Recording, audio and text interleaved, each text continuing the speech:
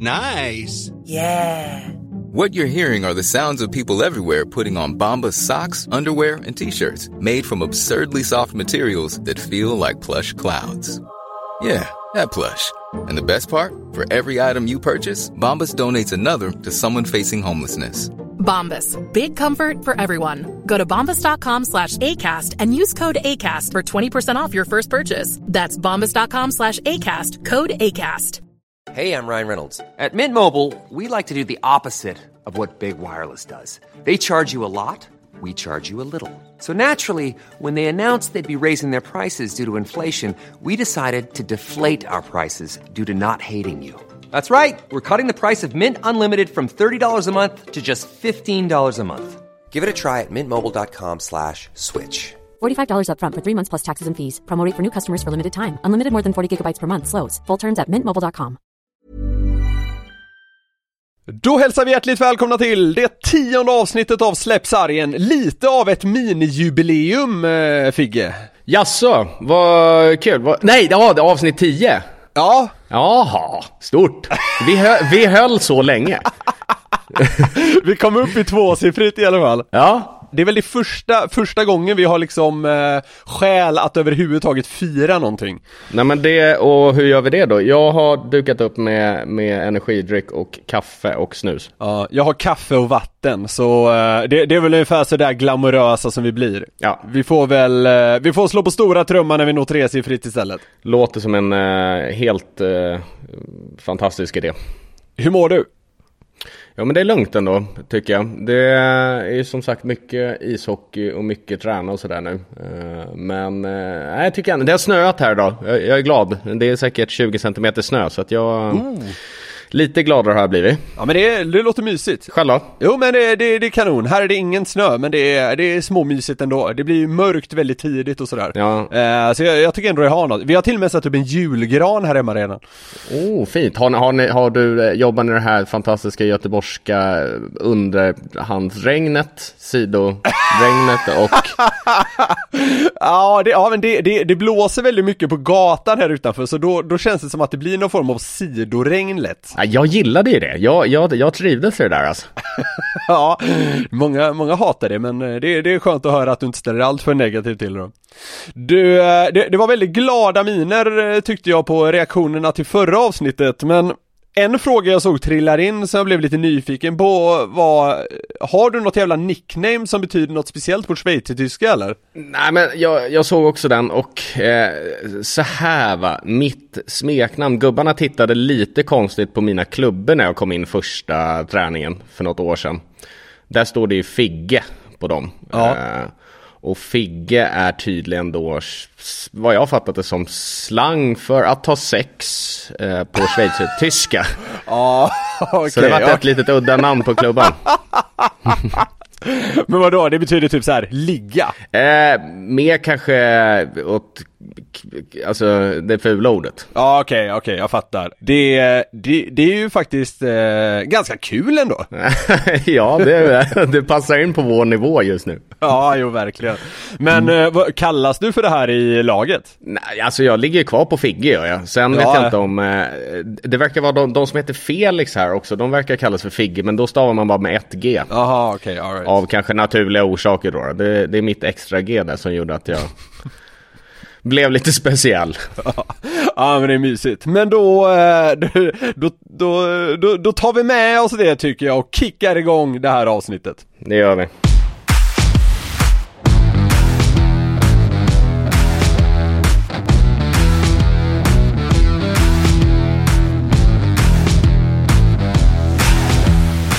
Först bara i veckans podd här tänkte jag att vi skulle kika på en av de stora snackisarna i framförallt SHL just nu. Vi spelar in det här innan tisdagsomgången, så vi får se lite vad som händer då. Men Malmö, Brynäs, delvis även HV71 är lag som det placeras lite krisstämpel på.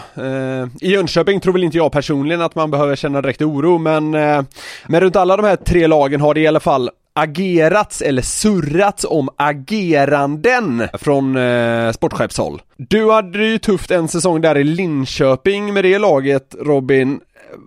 vad känner man som spelare när det liksom går emot, när det går trögt, när den här krisstämpeln klistras på? Hur vill man att den sportsliga ledningen agerar? Alltså, jag personligen ser gärna att den sportsliga ledningen håller sig undan. Eller så här ska jag väl säga, att folk från kontoret, de tycker jag gärna kan hålla sig på kontoret så länge de kan. Sen når det ju ibland en viss nivå när de kanske måste komma ner då och göra sin röst hörd ytterligare. Så att jag kan väl känna att som det funkar i SHL just nu, så blir man får den stämpeln ganska snabbt hela tiden. Så jag tycker hela tiden att det går så fort allting. Det kan räcka liksom med 2-3 förluster och då har skit träffar fläkten så det bara sjunger om det väldigt snabbt. Jag kan väl känna som spelare ibland att det är lite hetsigt just på den liksom fronten. Det håller jag med om fullt ut. Det är därför jag menar lite här med HV71, att jag tycker väl ändå det finns saker i deras spel som tyder på att de kommer lyfta, och de känns som att de i grunden är lite för bra för att ligga där nere, och jag menar, så jävla långt har vi inte kommit i årets liga heller, faktiskt ju. Fans kan ju också är du en sån som är snabb på att måla upp att någonting måste hända och kanske kan vara del av någonting som kanske trycker på sportchefer? Inte så att du skickar kanske hotmail eller sådär, nej, men just i liksom publikens ögon sådär, så kan ju det också hända snabbt att man vill att någonting ska hända, att någon ska in eller någon ska ut och sådär. Är du kåt på sånt där? Är du snabb där eller har du tålamod? Nej, det skulle jag inte säga att jag är. Jag gillar väl det här med att man arbetar långsiktigt och att man ska ha lite tålamod. Just att alla lag kommer komma in i svackor. Och det måste man väl ha en förståelse för, och alla gånger är det inte helt och hållet det ena laget det ligger på heller. Man får ju komma ihåg att det många gånger finns bra motståndare också. Och många klubbar försöker ju numera givetvis jobba med ett ganska långsiktigt tänk. Och då kan man ju liksom förstöra en hel satsning genom att börja skicka tränare hit och dit, och det ska ageras, det ska bytas i 5 efter varenda match, man ska byta målvakt hejvilt och sådär. Jag tror inte att det i längden är ett vinnande koncept. Så då är jag nog snarare den som förespråkar att man ska sitta lugnt i båten och arbeta vidare med det man tror på. Speciellt om det har visat sig funka tidigare. Om vi tar Frölunda som ett exempel som jag följer, det är det laget som jag följer närmst. Då var ju de inne i en ruskigt tuff sits här nyligen, och folk ville ju att både det ena och det andra skulle ske. Men till exempel Roger Rönnberg då har ju över tid visat sig kunna ta det här laget till rätt goda framgångar, eller vad man ska säga, och då kanske inte han ska gå ifrån det bara för att man har 3 tunga förluster i baken liksom. Nej, exakt. Nej, jag är faktiskt enig där alltså. Men när det sker sånt här då, som att lite mindre grejer, Brynäs gjorde en rokad på målvaktstränarfronten och Malmö satte upp Jesper Mattsson på läktaren. Det har skrivits i alla fall lite när vi spelar in det här om att Lillis ska in i någon form av roll i HV. När sånt här, när liksom små förändringar börjar ske, hur tolkar man det som spelare? Just precis som du säger, när det är kanske lite mindre sådana här saker då, när det ska in en ny målistränare eller att det ska in en Stefan Lillislund som ska in någonstans, och lite åt det hållet, så tror jag inte att man tänker så mycket. Det är väl mer liksom att du kanske noterar då att oj, nu börjar det kanske hända lite saker. Sen har man ju varit i andra lag där det har dojats, sparkats tränare och liksom när det verkligen händer mycket på en gång.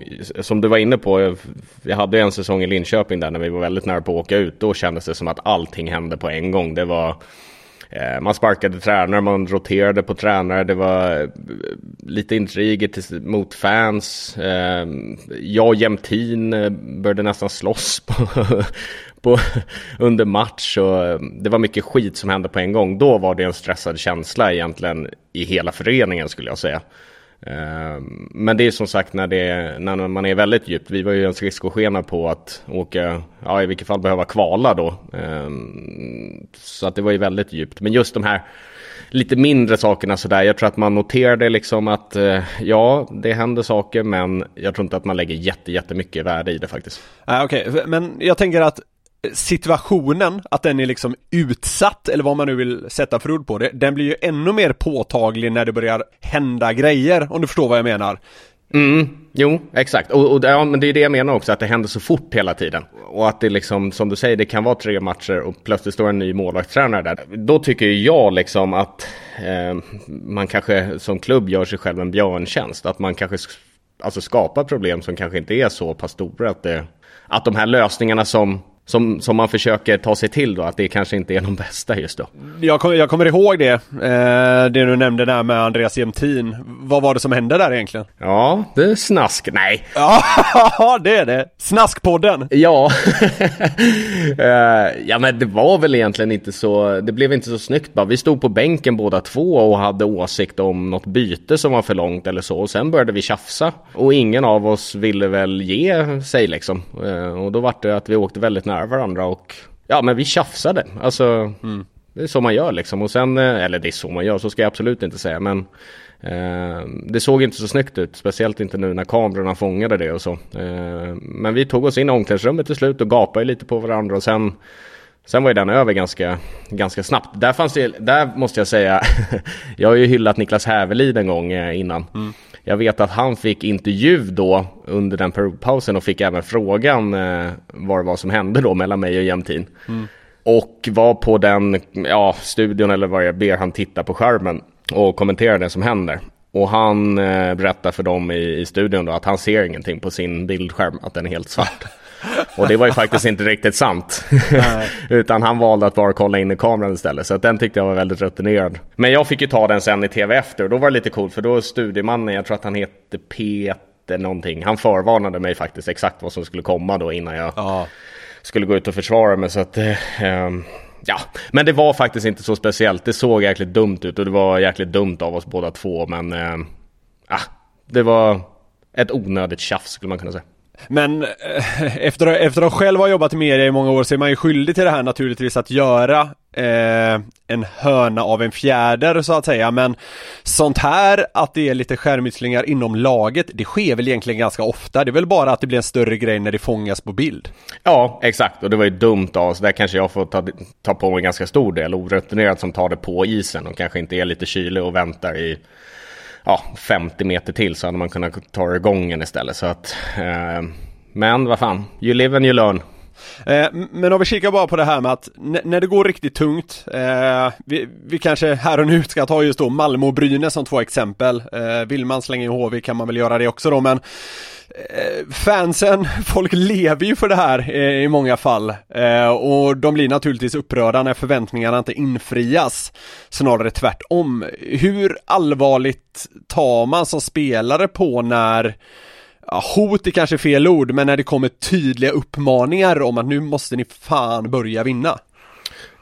Man tar åt sig, samtidigt är man så hårt inne i det, så att du har ju liksom någonstans i dig som hockeyspelare att du försöker stänga ut sånt där. Sen, alltså påtagligt blir det ju när man till exempel blir utbuad på hemmaplan. Alltså då kommer liksom skammen lite igen, när du verkligen får känna liksom, där du inte kan riktigt gömma dig eller stänga ute de sakerna. Så det är väl klart att det tar, speciellt liksom från sina egna fans. Alltså skribenter och sånt i all ära, men när du får det från egna fansen, det är då det börjar bli lite jobbigt. Är det värsta, att bli utbuad efter en match till exempel? Om vi jämför det med, vi säger en banderoll eller en krönika i lokalmedia liksom. Jag skulle nog säga det. Där kanske man tycker olika. Vad tror du att du hade tyckt om du hade spelat?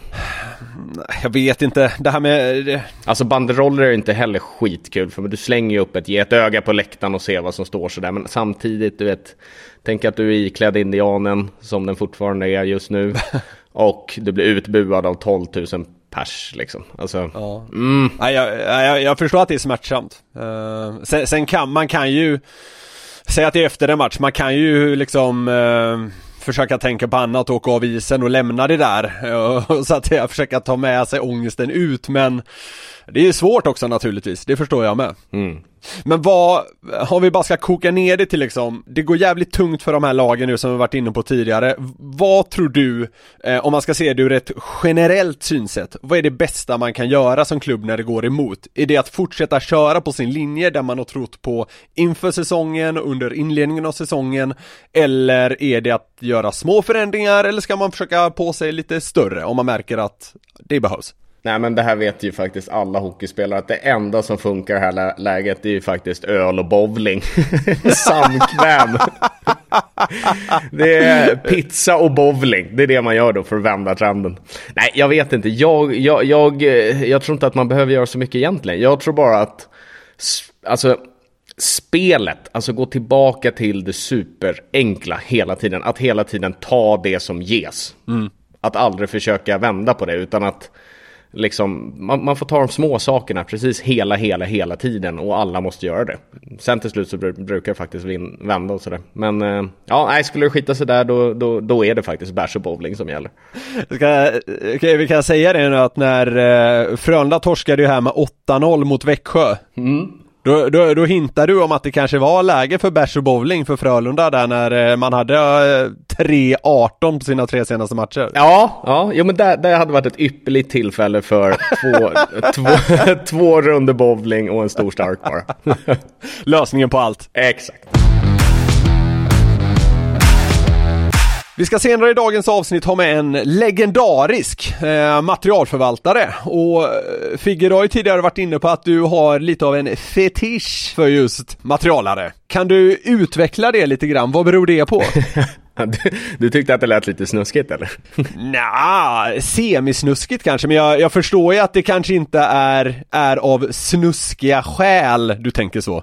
Nej, exakt. Jag tänker ju på, för mig är oftast, alltså det känns som att materialarna är liksom hjärtat i en klubb på något sätt. Alltså det är oftast någon herre som har varit inom föreningen sedan Dackefejden och kan allting utan och innan, och men det är någon som på något sätt alltid funkar med alla hela tiden. Någon som man alltid kan luta sig mot liksom. Alltid någon att kunna ta en kaffe med, och perfekt liksom sitta på ljugarbänken kompis på något sätt. Det känns som att materialare har sällan nyckelkort som inte fungerar. Nej, de har ju koll på allt. Precis. Det har ju blivit populärt bland klubbarna att ta in liksom mentala rådgivare och hela den där balletten under de senaste åren, men det känns lite utifrån i alla fall som att materialare fyller lite av den funktionen också. Det är precis det de gör. Alltså det är som jag sa, det är som en trygg dagisfröken som man kan prata av sig med om liksom, vare sig det handlar om ishockey eller om livet utanför egentligen. På något sätt har de svar på livets gåtor allihopa.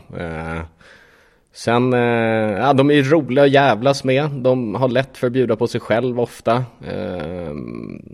Men det är bara behagligt att vara med dem och runt dem. Ja, spontant känns de som väldigt älskvärda personer. Ja, men exakt. Det är precis det de är. Jag tror väl att det är på något sätt den bästa jämförelsen man kan göra. Den här mysiga dagisfröken som man hade, som man alltid kunde luta sig mot. Nu hamnar du i klammer. Förskola heter det. Förlåt. Jag skojar! Jag glömde. Jag glömde PK-podden igen. Ja, exakt. Nu landar vi lite det vi gjorde som en målakt, att man klumpar ihop alla till en stil eller sådär. Men det kanske var dåligt av oss. Det kanske inte vi ska göra, men det är min generella uppfattning i vilket fall. Ja, precis. Vi jobbar ju med generella uppfattningar här, och när vi gör det på ett sånt här hyllande sätt så då är det väl inget problem. Nej, jag tycker inte det. Det känns också som att proffsen, ni spelare och även kanske ledarna, man har liksom sitt jobb när man är på arenan, sen åker man hem och de flesta kan släppa det. Men på något sätt känns det som att materialarna lever med det här. Det är bara bilden jag har av det. Jo, men det stämmer ju. Alltså ofta har de ju också en egen madrass eller säng nästan i omklädningsrummet som de kan slagga på om det skulle bli för långa, alltså för sena kvällar sådär. De vill ju inte gå hem. Ofta är de ju väldigt pedantiska, och de gillar ordning och reda, så de ger sig nog inte först och känner att de har koll på allting. Lite OCD-varning kanske, men ofta blir det ju så. Och precis som du säger så känns det som att materialer lever för sitt jobb på ett helt annat sätt än vad vi andra gör som kanske är just inom hockeyvärlden. Upplever du att det finns olika materialarstilar eller kör alla på ungefär det här racet som vi varit inne lite på? Ja, men de flesta är ju lite äldre liksom. Det finns en liten buttersida. En del av dem kan ha en liten kalasmage. Jäkligt sköna. Men det känns ju faktiskt som att det börjar komma lite fler materialare som är lite yngre nu. Kåberg är uppe och Linköping har ju ett par ynglingar där. Så att det kanske är på väg att bli en liten scenförändring där också. Vem är din favorit genom åren vad gäller materialer? Så där kan du inte göra. Nej, jag förstår att den är svår som fan. Men nämn flera då. Nej, men alltså jag trivdes ju såklart i Frölunda med Håkan och Vargen där. Sen hade jag ju, alltså Dammis är en legendar av dess like i HV71. Dammis och Dennis. Nej, men alltså jag har haft alla mina matcher har varit jäkligt fina. Jag kan egentligen inte komma på någon som jag inte har funkat med, så att alla hamnar på min första plats. Ja, fan vad stort. Men det kanske säger lite också att om det här att vi klumpar ihop dem, men det kanske är rätt då. Alla är bra. Alla är nummer 1. Precis. Hur mycket upplever du att deras humör avspeglar sig i hur det går för laget? Det är nog lite olika där. Som Håkan då, som jag hade i Frölunda, han var ganska neutral till vinst eller förlust. Där fick man lite, man visste vad man fick varje dag oavsett resultat. Dammis kanske lite hetare då. HV71 matris, där kunde det också avspegla sig lite. Men de är ju involverade i matcherna. Man ser ju då, alltså när de blir inzoomade på bänken ibland, så kan man ju se att det är någon näve i glaset ibland, eller att det är någon svordom och sådär. Men vad fan, de är en del av laget, så det är inget konstigt alls i det. Det är bara härligt, rättare sagt. Men vad gäller så här interaktionen med dem och sådär, det känns ju som att man bara går till materialarna med problem. ja, det kanske är så. Alltså, de får nog ganska mycket sånt. Ja, men ganska otacksam roll. Ja, på sätt och vis. Men jag tror att de kan trivas lite där i sin lilla liksom sin lilla hytt där de har sin slipmaskin, och det är alltid 2 stolar där som man kan sitta på och snacka skit. Så jag tror ändå att de får höra mycket skvaller också, tror jag. Alltså de får ju, många går ju dit, de får nog mycket matnyttigt, och de får nog info väldigt fort, om man säger så också, tror jag. Så att det är lite vinst och förlust kanske att vara matris. Jag tror att man får en del, men man får nog offra en del också. Just i det avseendet. Det är som en psykolog eller terapeut utan tystnadsplikt. Exakt, det vill säga det. De har då fan ingen tystnadsplikt, det kan jag säga. Jävla skvallerbyttorna. Ja, man går in där och lättar hjärtat när en skridsko slipas, och sen glappar käften efter 3 minuter.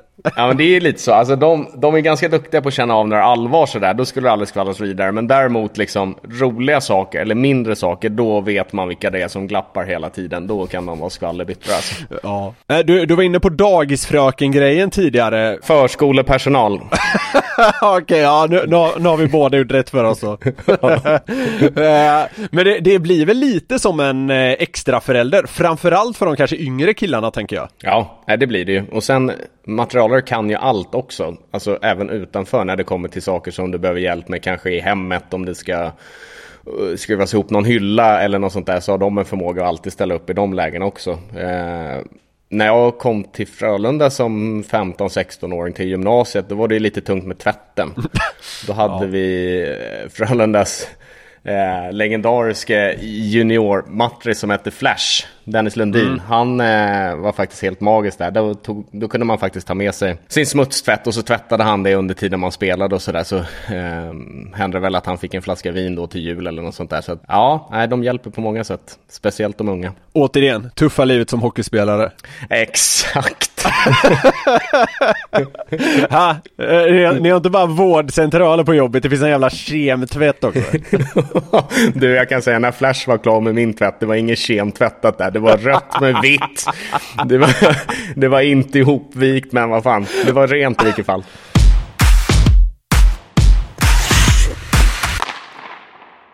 Men just kring materialare då, de har ju att göra med spelarnas material som ju blir ganska uppenbart, och utrustning och sådär.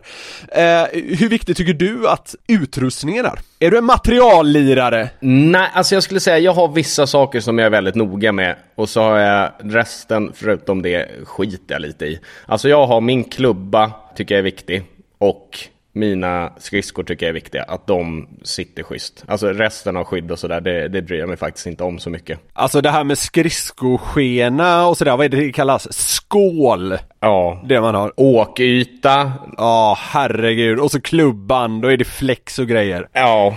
Hur viktigt är sånt där? Ja, men för mig är det viktigt att händer och fötter funkar på något sätt. Alltså skenorna, du känner ju, alltså det är ju stor skillnad på vilken typ av slipning du har och sådär. Jag skulle säga att 95% av alla spelare vet exakt vilken skål och åkyta som du har då. Det skulle inte, ska säga, det kanske går att spela en match på vilja, men det skulle inte bli bra om du fick en helt ny åkyta till exempel, eller en ny skål på en match. Eller ja, till match då. Så att, det betyder mycket, det gör det faktiskt. Alltså vad hade hänt om du hade dratt på det ett par målvaktsskridskor och kört en match med dem? Ja, det hade inte hänt så mycket. Lika klumpig, lika långsam. Nej, men man skulle nog inte hänga med. Alltså man skulle inte hänga med, och det skulle vara jobbigt för att du hade tänkt på det hela tiden. Men tar man det bara som så enkelt att om vi går till skålen på en slipning till exempelvis. Vissa gillar ju att det är... Kan du förklara vad det är för de som inte vet? Alltså, en skridskoskena är ju ungefär som en... Alltså du har ju som... Ja, men den är ju skålslipad. Ja. Så du har ju som 2 ytor där du åker på, inner och ytterskär. Om det visar sig då en spelare som kanske är van med ganska slöa skridskor, om man säger så, en ganska flack åkyta, då kan man... Ja, då är väl siffran ungefär kanske att du har skål 30, säger vi. Om en sån spelare skulle åka ut till match med skål 15 eller något liknande, då skulle han ha det jobbigt just med i svängarna. Det skulle vara, man har inte lika bra glid när man har djupare skål till exempel. Däremot svänger det lite lättare. Stannar du så är du inte van riktigt med den djupa skålen, vilket gör att skridskon kan fastna i isen. Så det är nästan lite farligt också. Ja, fy fan. Ja, en sån liten detalj som det ändå är. Somliga antar jag är betydligt mer nördiga än andra här, va? Så är det absolut. Du har ju vissa, ett par stycken i varje lag som kan sitta och pula i all evighet. Sen har du vissa som inte har lika bra koll, som kanske lägger energi på andra saker istället. Häng ut några riktiga materiallirare nu. Kommer ihåg när jag spelade med Mario Kempe. Han var ganska duktig med material. Han hade mycket koll på tejpning och sådana där saker. Och åt andra hållet så kan jag nämna Patrik Zackrisson. Han har nog aldrig brytt sig om någonting i hela sitt liv. Jag vet att... fan vad han då? Undrar om han var i Linköping och var Djurgården och vi möttes, spelade mot varandra, och så tittar jag över på teckningen, då ser jag att Karn har 2 olika skridskor på sig. Alltså det hade jag aldrig sett förut. Det ska ju liksom inte gå. Hur fan är det möjligt? Nej, men jag antar då att man kanske har problem med ena foten, och så funkar då kanske en CCM på högen, och så har man helt okej vänsterfot, och så funkar Bauer på det. Jag vet inte, det var helt fantastiskt i vilket fall. Första gången jag sett det. Men jag har fan sett någonting med Malkin också, att han har 2 olika handskar. Det är också lite intressant faktiskt. Men kan det ha att göra med hur man skjuter? Att man vill ha ett visst grepp på en del av klubban då typ, eller? Ja, men kanske. Kan ju vara så enkelt också att nu är i och för sig handskarna lite så här extra vadderade, du kan alltid få lite extra skydd, men det kan ju vara så att om man täcker skott så gör man det med en hand, och då är det kanske lite bättre skydd där. Jag vet inte. Jag har inte kommit så långt i mitt nörderi när det kommer till utrustning. Men när det kommer samman, man vill ha en ny klubba och sådär, kan man bara gå och hämta det då, eller behöver man liksom kvittera ut grejer som man gör på en inom citationstecken normal arbetsplats? Ja, det beror lite på vilken matris du har där. Vissa är ju lite mer lätta än andra. Det är därför alltid ska vara på god fot med dem hela tiden. Nej, men du kan inte ta ut hur mycket som helst, så är det ju. Alltså, och jag tror ändå, speciellt i seniorlagen, så är man ganska medveten om att material kostar jäkligt mycket pengar, så du är ändå ganska varsam att du inte gör av med för mycket i onödan. Och så det här till exempel i Schweiz nu då funkar det lite på ett annat sätt. Då har du en buffert av pengar då, som du köper saker för istället.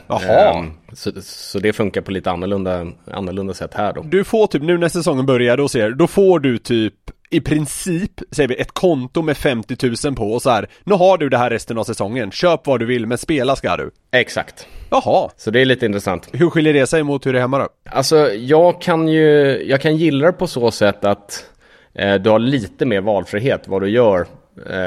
Eller vilken typ av klubbar du vill spela med och lite sådär. Men för mig då, som egentligen koncentrerar mig på skridskor och klubbor bara, så funkar det väldigt bra hemma också. Så att det som det är ganska vettigt på så sätt när du har ditt egna konto. Då behöver du helt plötsligt tänka till lite kanske för att du ska kunna hålla en hel säsong och så det blir kanske lite ytterligare lite mer kanske ekonomisk eller snål, beroende på hur man ser det. Vad skulle hända om du av en extrem slump så får du 4 klubbor avslashade på en match? Så liksom ditt konto är slut halvvägs in på säsongen. Behöver du liksom gå ut i skogen, hugga ner ett träd och göra en klubb av det då? Eller hur går du vidare i en sån situation? Nej, man får väl börja skramla helt enkelt. Man får ju börja tigga ihop prylar. Nej, då är det ju bara, du har ju fått din budget liksom. Om det inte räckte, då är det bara att fylla på egen ficka. Så att det gäller att vara lite smart där. Hemma i SHL då, är det ofta att man måste förhålla sig till ett specifikt märke som klubben har något form av avtal med? Eller kan du säga, jag vill ha Bauer-skridskor och en CCM-klubba? Eller är man styrd där? Nej, i SHL så är du ju väldigt styrd. Det ser man ju också. Alltså du är ju antingen ett CCM-lag eller Easton-lag ungefär. Eller vad säger jag, CCM eller Bauer-lag. Ja. Sen kan det skilja lite just med skridskorna sådär.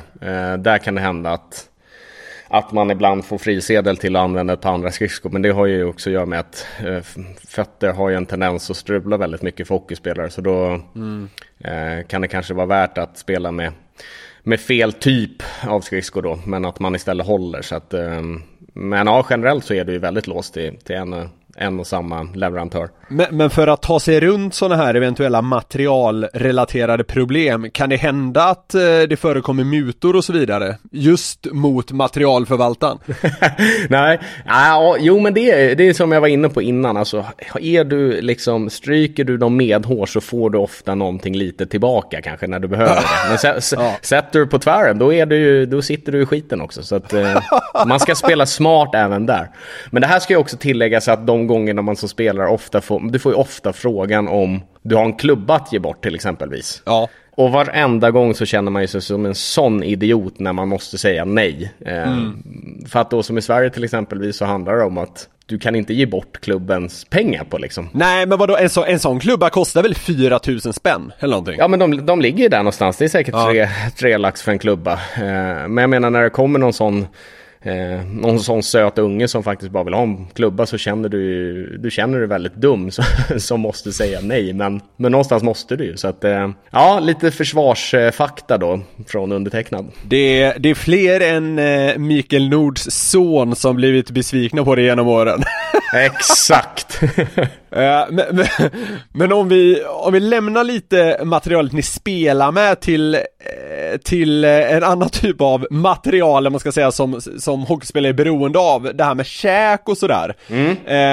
En klassiker är ju att det ibland tejp och flaskor och sånt där ligger kex, choklad, banan och pizza har man väl också hört talas om inne i omklädningsrummet.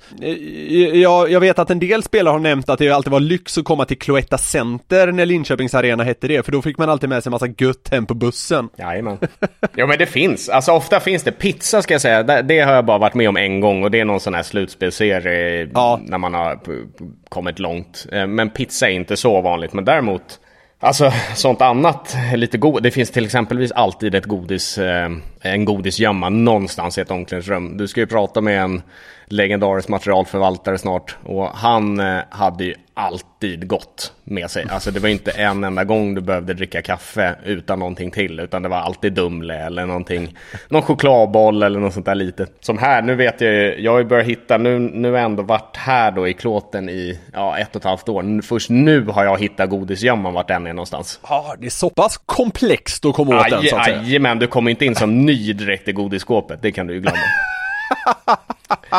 Men det är ett tacksamt ställe att vara på. Chokladen här är ju magnifik. Så att, nu vet jag vad det är någonstans. Var får man bäst bortakäk i SHL? För det är väl kutym att bortalag liksom får någon form av middagslåda? Det är ganska många ställen som har schysst mat. Alltså, jag tyckte att det var...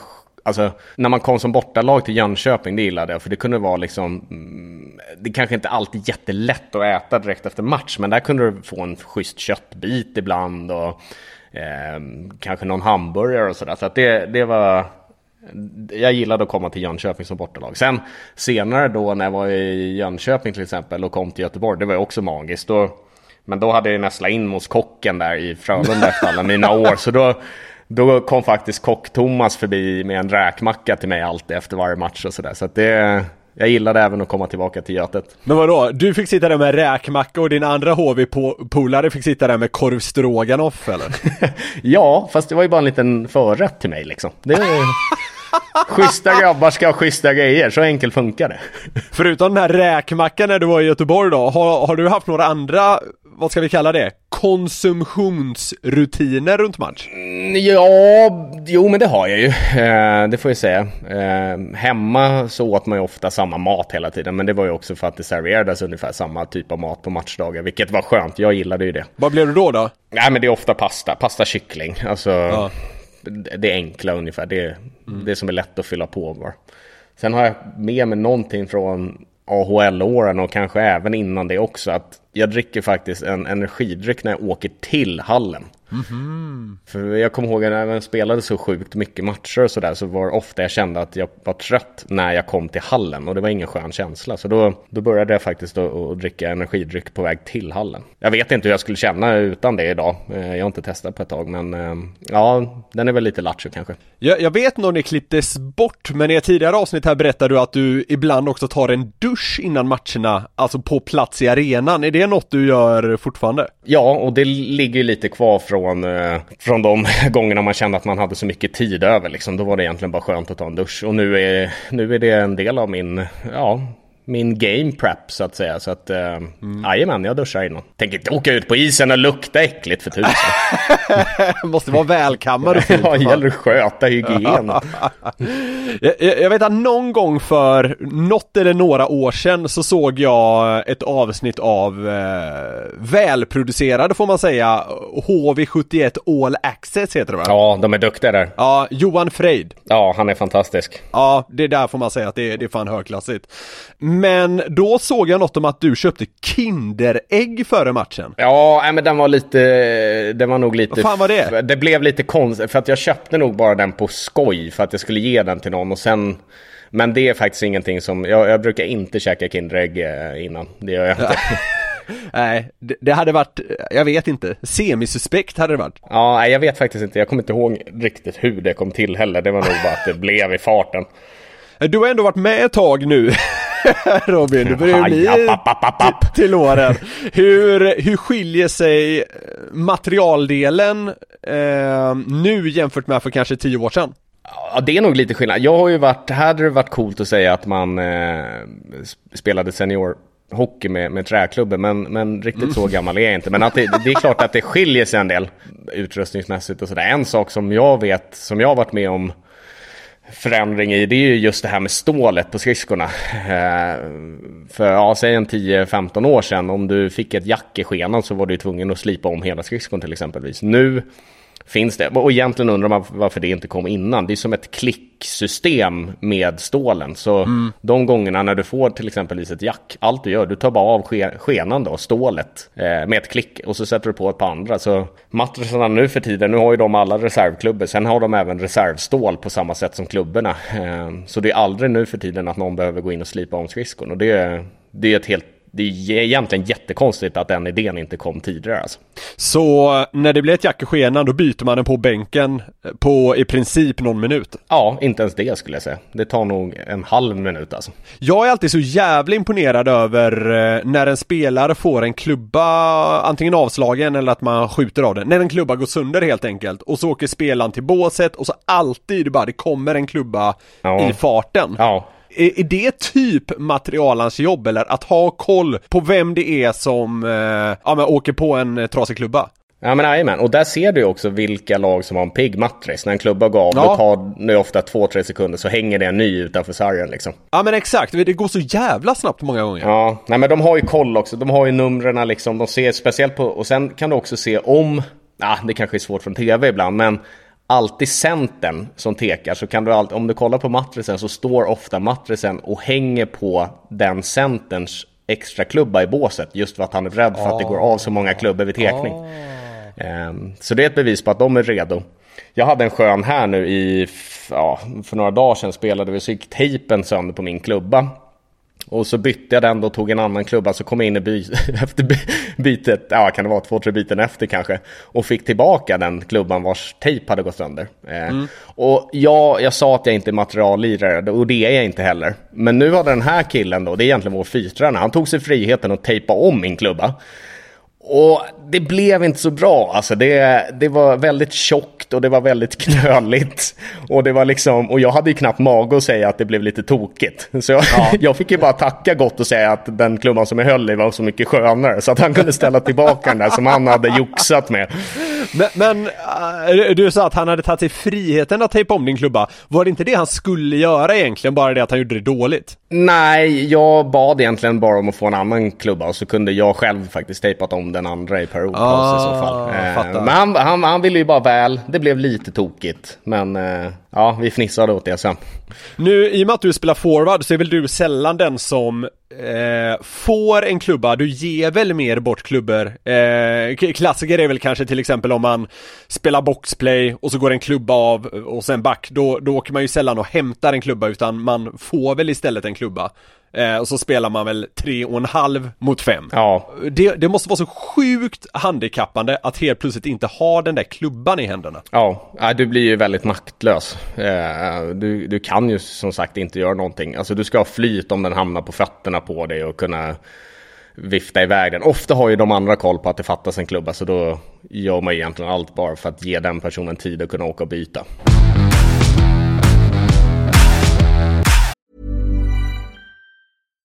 Hey, Dave. Yeah, Randy. Since we founded Bombas, we've always said our socks, underwear, and T-shirts are super soft. Any new ideas? Maybe sublimely soft. Or disgustingly cozy. Wait, what? I got it. Bombas. Absurdly comfortable essentials for yourself and for those facing homelessness. Because one purchased equals one donated. Wow, did we just write an ad?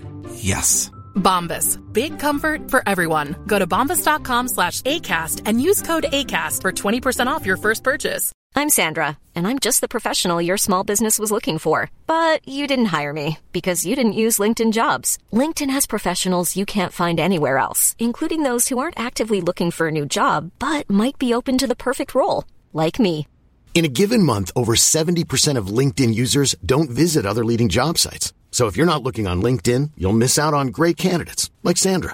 Start hiring professionals like a professional. Post your free job on linkedin.com/people today.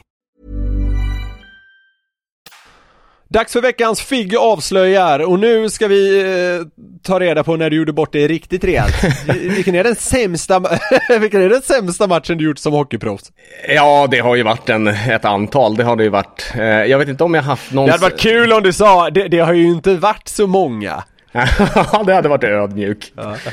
Nej, men det finns en del att ta av, det gör det. Jag kan inte komma på någon som har varit så här jättetydlig. Jag vet att jag hade en tuff match den här säsongen när det spelar ingen roll vad jag gjorde, allt jag tog i blev bara skit. Så det var en sån match när man till slut, du vet, sätter sig jättelångt ner på bänken och nästan låtsas knyter skridskorna för att coachen inte ska se dig och kunna stoppa ut det på planen ungefär. Jag måste säga, det är en av de värsta känslorna som ishockeyspelare, säkert i andra sporter också, när man har de där dagarna där liksom det går inte, det spelar ingen roll, du kan försöka spela hur enkelt som helst, men det går liksom bara inte. Nej, du har ingen sån här match när du har råkat styra in 2 puckar i en kasse och tagit 2 stycken pack-out och avslutat matchen med en spearing liksom. De finns säkerligen om vi går tillbaka lite och kollar, men jag kan inte komma på någon sån här jätte tydlig dålig match av mig själv. De är ett par stycken men jag kan inte komma på den tydligaste. Ja, men då nöjer vi oss med det, tycker jag, att det finns ett gäng. Ja.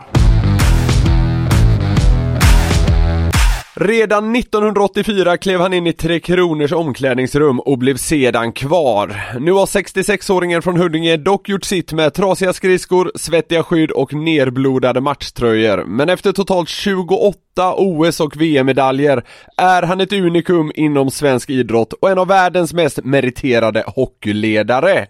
Varmt välkommen till podden, materialförvaltarnas materialförvaltare, Anders Pudding Weidestål. Ja, tackar alla ödmjukaste. Det var väldigt fina ord. Det var mer än vad jag visste att det var så många medaljer i det. Men betyder att svensk hockey står så starkt. Precis, ja, och att du har varit med ett tag får man väl säga. Du sa här innan vi började snacka att du har ändå jobbat som materialare i, vad sa du, 48 år? Jag började som 18-åring i Huddinge, 72, hjälpa till lite grann.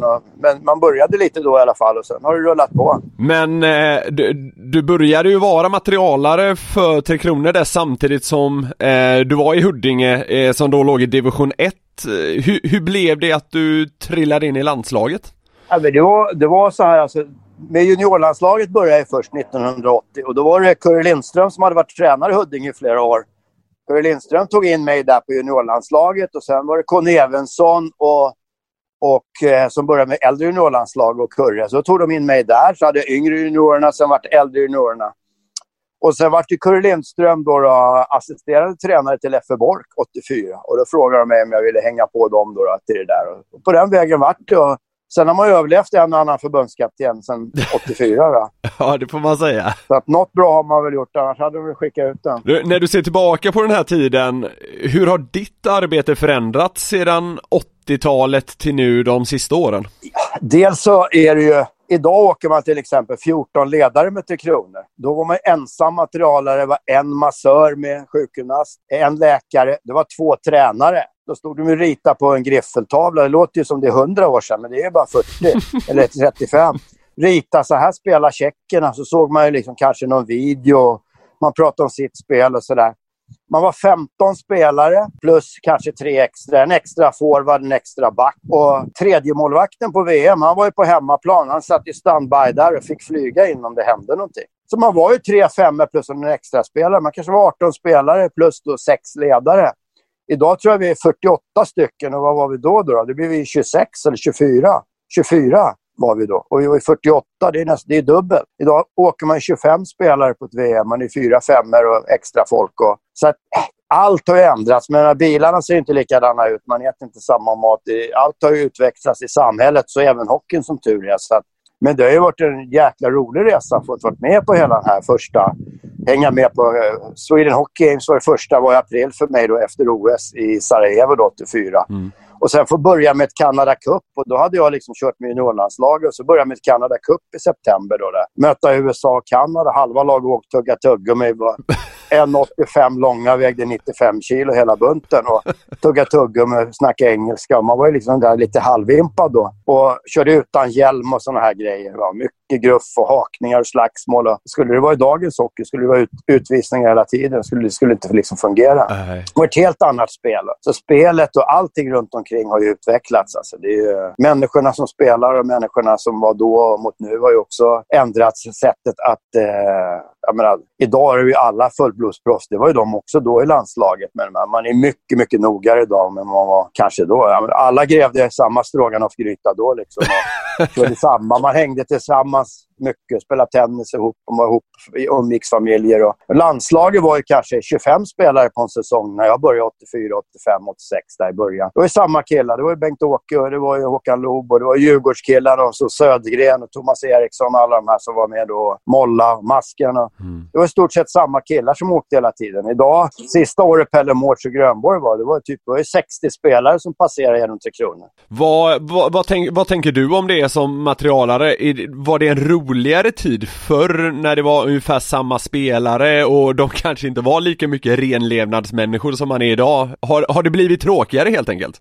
Nej, men idag är det klart, jag var ju med här i november, då är jag 66 år, de här killarna är någonstans mellan 20 och 30.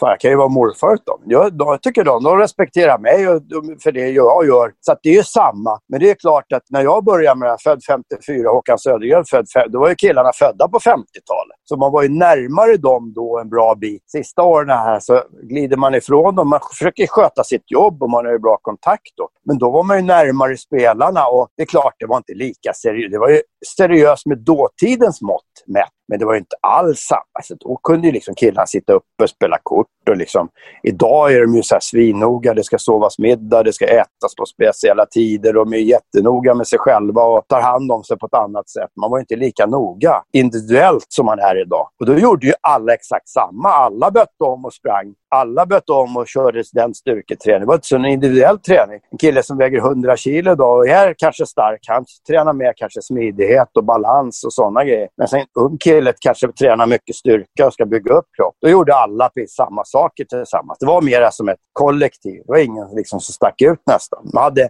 när det var matchdags, då var det en del som läste bok och man skulle dricka kaffe exakt och högra skridskon på isen och jag måste alltid gå som nummer 3 och såna här grejer. Och stördes de där grejerna, då ballar det ju. Ja. Sen var det ju mycket busigare. Man fick ju liksom låsa dörren och ta med sig nyckeln, det kan jag säga. För det var ju det var ju raklödder i strumporna och det var rakvatten på tandborsten. Och vi hade en överledare som var med många gånger och limmade fast hans skor i golvet. Och det var så här tjocheck ketchup på dojorna. Det var bara tok hela tiden alltså. Men då var det såna buspojkar som södde igenom masken, alla de som var med. Och då hände det grejer. Thomas Sandström och Muffe Samuelsson, det var ju 2 för fan gangsters från Ludvika. Och så vad fan var de? Ludvika och vad var han ifrån? Tjompen var också där uppifrån. Och det var ju tok jämt. Hela tiden var det ju tok. Och bytte bilnycklar när det var hyrbilar och de höll på hela tiden. Du, jag såg någon rätt rolig grej som jag garvade till över kring Pekka Lindmark VM 87 där. Vet du vad jag menar då, eller när han stack iväg en liten stund? Jo, det var ju också så här, vi började dra ihop sig mot slutspel och kvartsfinal och semifinal och Tommy Salin hade snack där och grejer. Och så undrar alla, fan, det här är viktigt, vi måste vinna det här nu. Tänk fan, grabbar, jag har inte vunnit VM på 25 år. Fan, det här är viktigt. Och Salin sa, vad fan är Pekka Lindmark någonstans? Ja, fan, han var ju här nyss. Och det var, fan, vi skulle gå ut där till, det var jätteviktigt den dagen då. Alltså jag hade min skruvmejsel där, såg att det var låst på toaletten så jag låste upp dörren, öppnade dörren, satt Pekka fullt påklädd, masken upp säger till mig, stäng undan för fan! Och satt han med en liten Glenn där och, i handfat och satt på toalettstolen full benskydd och hela kittet på. Och så hade han tänkt, jag behöver ta ett par bloss innan jag går ut, så jävla nervös. Då tog han ett par snabba där och så la han den och så fimpade han och så gick han ut liksom. Det är helt makalöst alltså. Ja, jag tror inte att det händer nu riktigt. Men då var det ju några så här som tog någon festcigarett då och då liksom. Det var det ju. Vad efterfrågades av spelarna då kontra nu? För jag kan tänka mig att numera är det kanske inte så många liksom chokladbollar till kaffet eller bärs på hotellrummet och sådär. Det måste väl vara helt annorlunda hur man lever. Det var ju en lättsammare liksom attityd här. Alltså vi har ju haft grymma förbundskaptener. Alltså, det var ju ordning och det får inte låta som det var någon jävla koll och så. Men alltså, tiden var ju annorlunda så. Det var ju lätt. Man satt uppe kanske en kväll efter en match och sådär. Det gör man väl nu med. Killarna, när det finns läge liksom. Man lever ju som folk som vanligt nu också. Men det var ju ändå liksom lite mera, en lite lättsammare atmosfär hela tiden.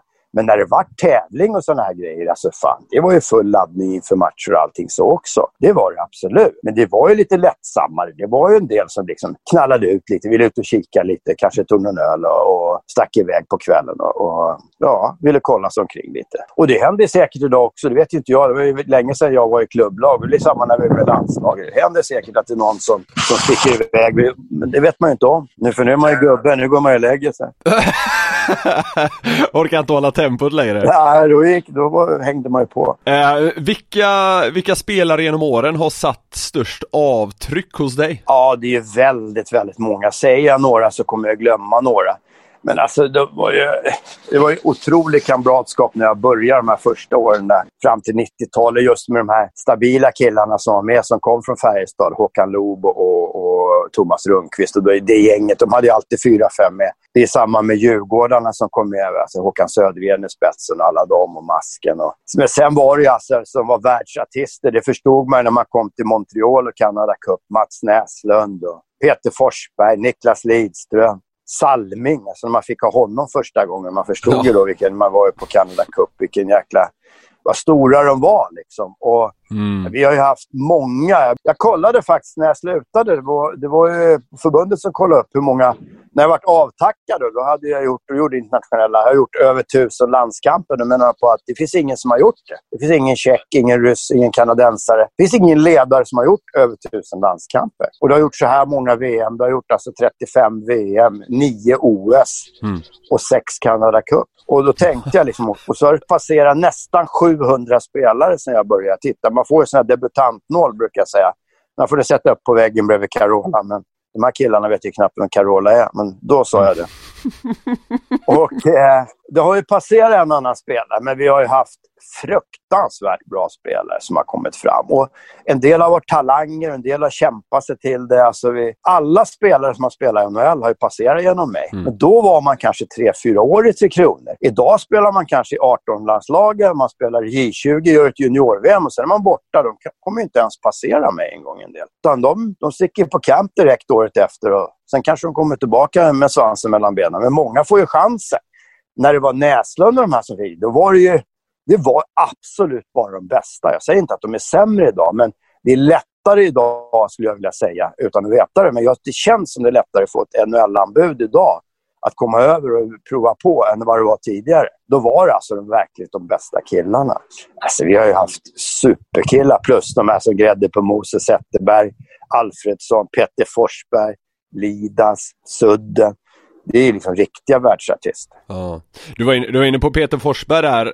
Han stack väl ut redan i tidigare år på fler sätt än att han var en riktig supertalang, va? Ja, han var ju så här, första gången han kom med, då var det Sweden Hockey, så var han då var han kanske 19 år och såna grejer. Och grejerna hängde knappt ihop och han gick in i duschen och gick ut i duschen och så klädde han på sig. Jag tror inte han använde handduk en gång. Och trasiga griller, trasiga handskar och grejerna. Klubborna var lindade för flera veckor. Han var inte med någon materiallirare, om jag säger så. Men en sån jävla tävlingsmänniska. Ja. Och så när det var matchdag, han var ju alltså grym. Jag kommer ihåg en gång vi var på VM i Prag 92. Då var han alltså 19 bast. Så var det sjukgymnasten, jag och Uffe Karlsson, skulle vi käka med honom. Frågade, kan jag åka mer tillbaka? Han var sist. Ja. Åkte han tillbaka så laddade han upp käk. Då sa jag till Uffe, jag måste se det här. Då var det mackor och en hel liter mjöl. Så laddade upp 5 kycklingfilé på en tallrik och ris. Och en andra med sallad. Alltså så här, ingen kan ju äta det. Vi måste ju se om man kan äta det. Och bröd och det var inte en flinga kvar. Han tryckte i sig allting. Och sen gick man på rummet och hejade man på honom på kvällen. Då hade han med sig mamma Gudruns specialkex och grejer, så att han och käkade. Jag körde lite armhävningar.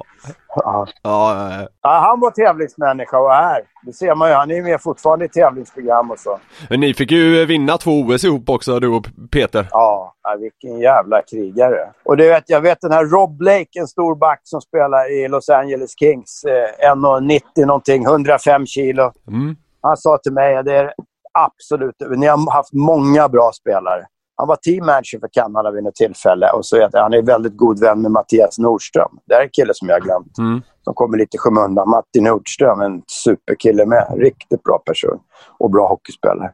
I vilket fall som helst så sa han så här att då tänkte jag, nu har jag chans att ta Peter Forsberg. Jag tar sats från buren, ser han kommer ner i kurvan i runden. Nu ska jag ta honom. Och jag tar han precis allt jag kan. Ja!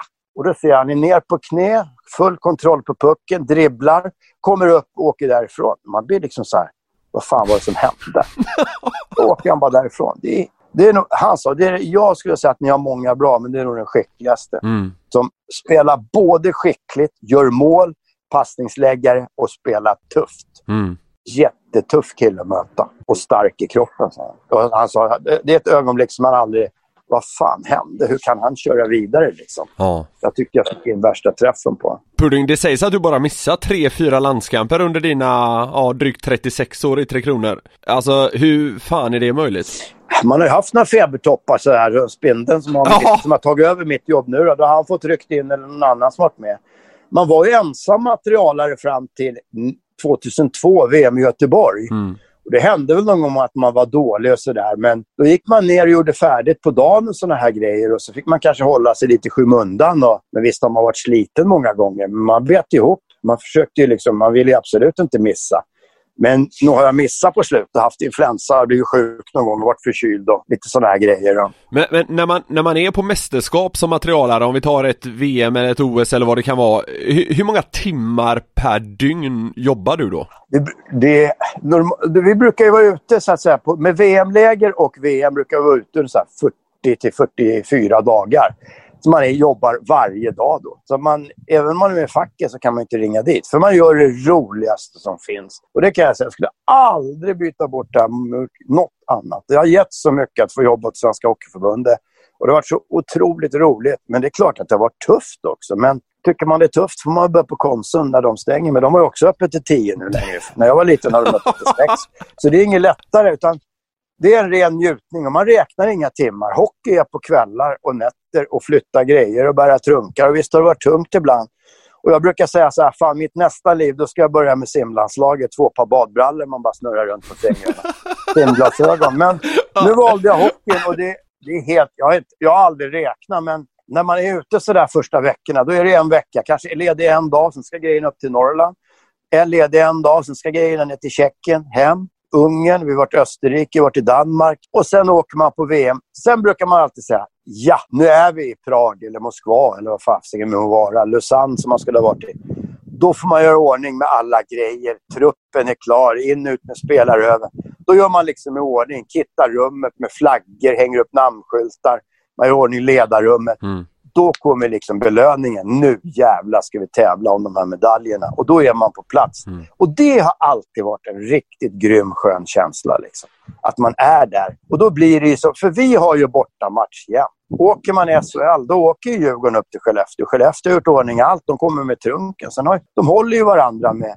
De har ju ett otroligt härligt system och bra system där de tar hand om varandra. Så man tar med sig klubbor i stort sett och sina egna grejer och matchtröjor. Sen håller ju det. Medan vi åker till Tjeckien, man varenda skarvsladd får ha med det. Du får låna puckar och handdukar i stort sett. Du får ju släppa musikmaskiner och allt som man ska ha med sig till sjukgymnaster och allting sånt där. Alltså du måste upplevt allt från liksom, vad ska man säga, den finaste hockeyglamouren i Kanada till liksom öststatsbunkrar i princip. Ja, jag brukar säga att de här killarna som kommer nu, det kan jag säga bästa resan, det är det till Kronor kommer att åka nu när man åker Eurohockey Tour. Man får otroligt fina omklädningsrum i Ryssland och verkligt fin service, bra hotell. Det är top notch, det är jättefina utrymmen som vi kommer till den här där VM-hallen och Dynamo Moskva håller till nu. Och det är hur bra som helst, men när jag åkte då låg man ju underställd, det var minusgrader på rummet, det fanns knappt mat vissa dagar, alla gick ner i vikt. Det var kallt och eländigt, det var kallt i omklädningsrummen, man fick inte tvätta.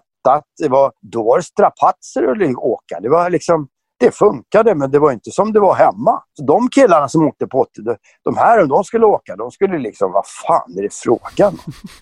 Jag menar fan, när jag började var utebana i Huddinge. Vi åkte till Borlänge med Lillkanta. Det var 16 grader kallt. 1 femma satt i bussen, 2 satt i båsen med filtar och drack varm saft och lira.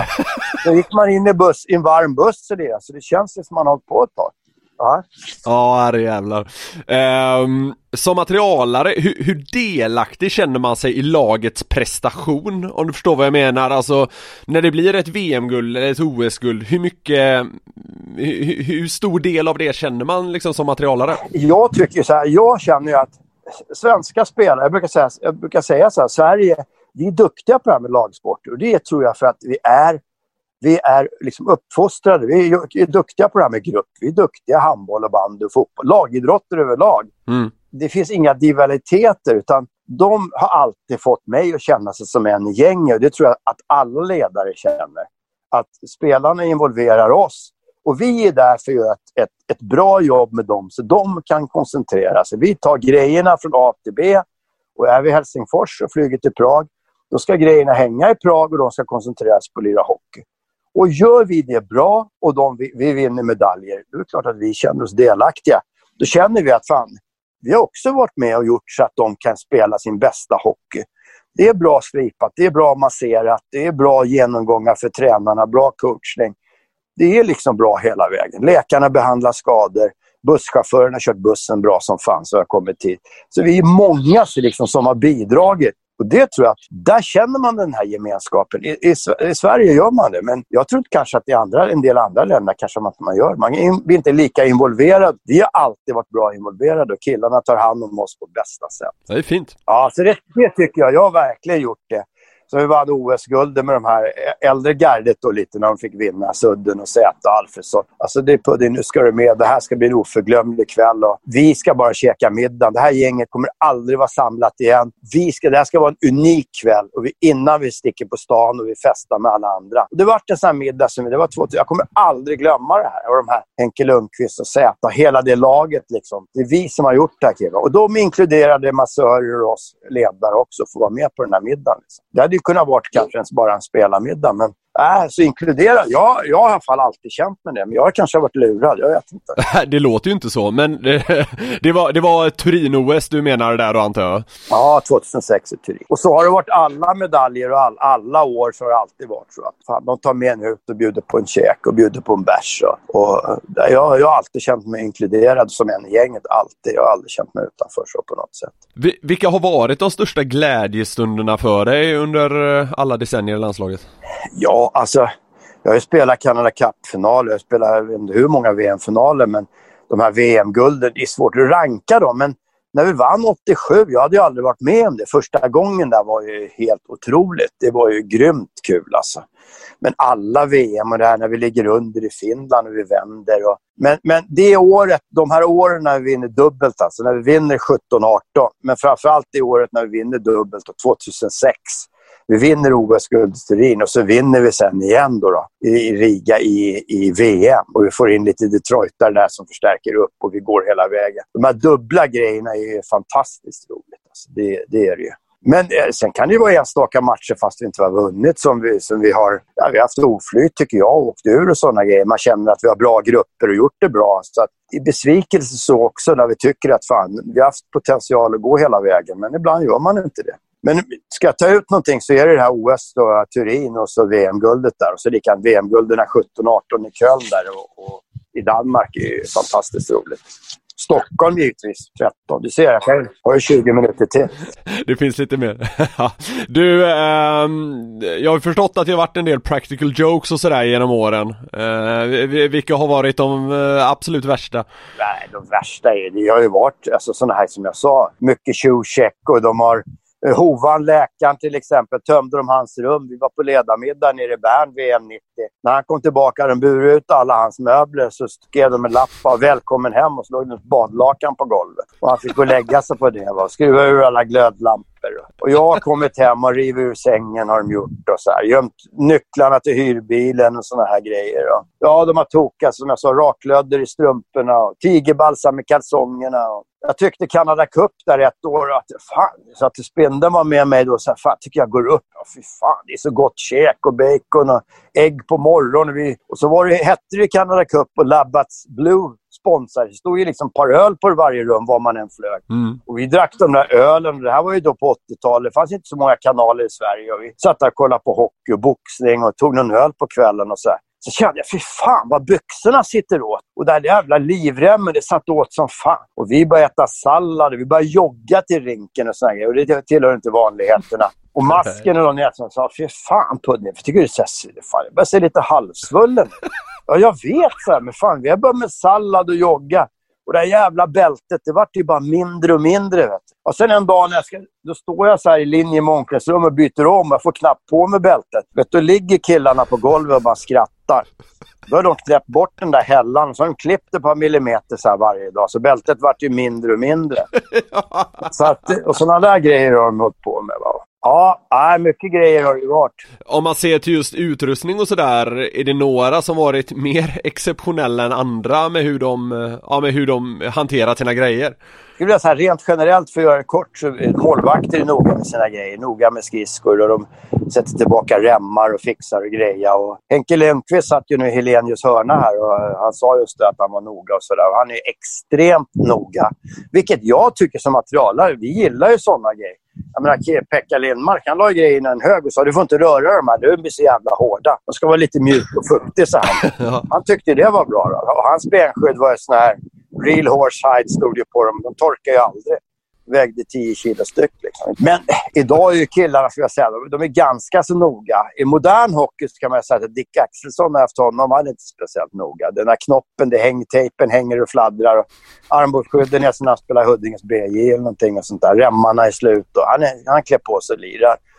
Men rent generellt så är de flesta, man har lite turskydd och man vill gärna laga grejer så man vill inte byta ut och sådär. Men skridskor och klubbor, handskar och hjälmar så vill de kan tycka att benskydd, armbågsskydd och kroppsskydd och så här vill de gärna ha. Något som de har haft länge och sitter bra så där. Det funkar bra tycker jag. Men just, du var inne på Henrik Lundqvist där, vi har tidigare pratat om Peter Forsberg och Salming och det finns ju många stjärnor som helst.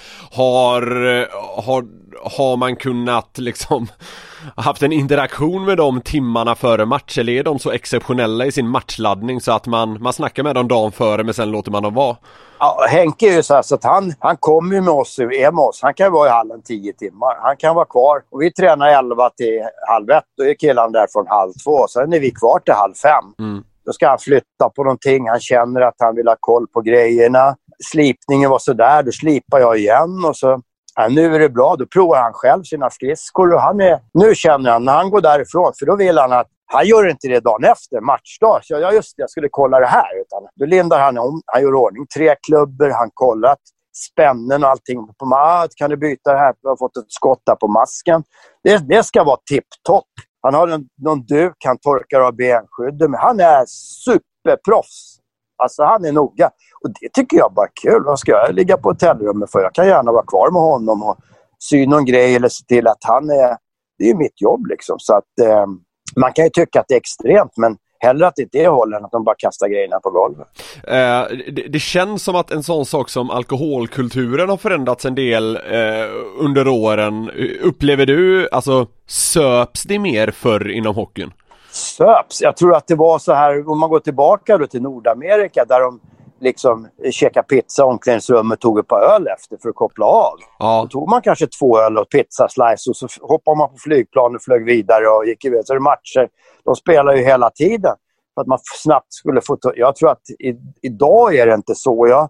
För att eftersom jag inte är i något klubblag, jag har ingen aning om hur det är när Växjö åker till Skellefteå åker till Karlstad eller någonting sånt. Men i 3 Kronor kan jag säga att det är definitivt är det så när vi är iväg, de här unga killarna. Men om vi ledare går ut och äter och tar ett glas vin och sitter och käkar, då kanske killarna går ut. Då går de också ut och äter och gör som gemene man, tar en öl och sen går de hem. Men det här nattsuddet upplever jag, som jag sa så går jag och lägger mig nu för tiden. Men det är ju helt annorlunda. Man är mycket, mycket proffsigare och med de grejerna. Och det var man förut också, men alla gjorde det tror jag. Alla lag, man kunde sätta upp en kväll och spela lite kort, kanske tog 2-3 öl. Det var liksom ingen fara, men det gjorde man inte då heller dagen före match. Nej, okay. Men idag känns det som de aldrig gör det. Liksom. Det är väldigt, väldigt, det är kanske 1 eller 2 öl, sen är det liksom aldrig mer. Och det är kanske på ett helt VM, då är det kanske en kväll som man gör det för att det är matchledigt 2 dagar eller någonting sånt. Pudding, hur känns det att vara klar nu med det här? Så jag tog ju beslutet själv efter Pyeongchang 2018 och på något sätt så ville jag göra det själv. För annars hade jag varit rädd att jag hade stått där som 70-åring och hållit på med det här och de hade sagt till mig: hör din gamla gubbe, nu får du gå hem. Och det känns alltid bättre att ta sina egna beslut vad man än ska göra. Så att nu har ju de varit så hyggliga mot mig och sett till att jag har varit med i den här gemenskapen ändå. Jag har varit med på lite teamservice och jag får åka in och äta en lunch med min efterträdare Spindeln som jag fick hänga med nu. Och jag ville vara kvar i den här atmosfären och det har jag fått gjort. Men jag tänker ju tillbaka som liksom, vem fan haft roligare än mig, brukar jag säga i intervjuer. Ingen kan jag säga. Jag skulle inte vilja byta ut en enda dag. Så det är klart att det är lite vemodigt, men samtidigt så känner jag att jag liksom, det känns ganska bra tycker jag då. det är på något sätt, det är säkert så med spelare också. Det är lätt att hålla på och köra för länge som ledare och det. Och det är goda vänner som har jobbat i yrkeslivet som säger att det är inget kul att få sparken. Och det kände jag att det ville jag inte, så jag ville ta det här beslutet själv. Och ändra sig så får man ju inte vara kvar på något sätt. Och jag har ju ändå fått vara kvar lite grann, så det tycker jag, det känns jättetrevligt. Stort grattis till en otrolig karriär och tack för att du var med i podcasten. Tack själva, lycka till. Det var det för det 10:e avsnittet av Släpp sargen. Materialar tema idag, men det känns skönt att få ge de hjältarna lite utrymme. Nej, jag tycker det är kul.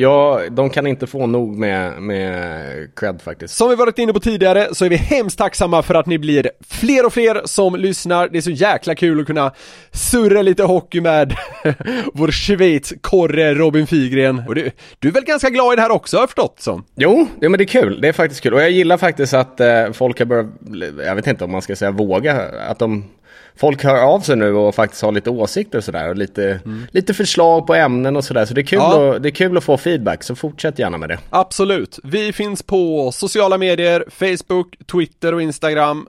Där kan ni hitta Släpp sargen, annars skriver ni bara till mig eller Robin. Ha en bra vecka då, Figge, så hörs vi nästa torsdag igen. Ja, men det gör vi. Det är samma, Nicke. Ta hand om dig. Ja, morsning, korsning.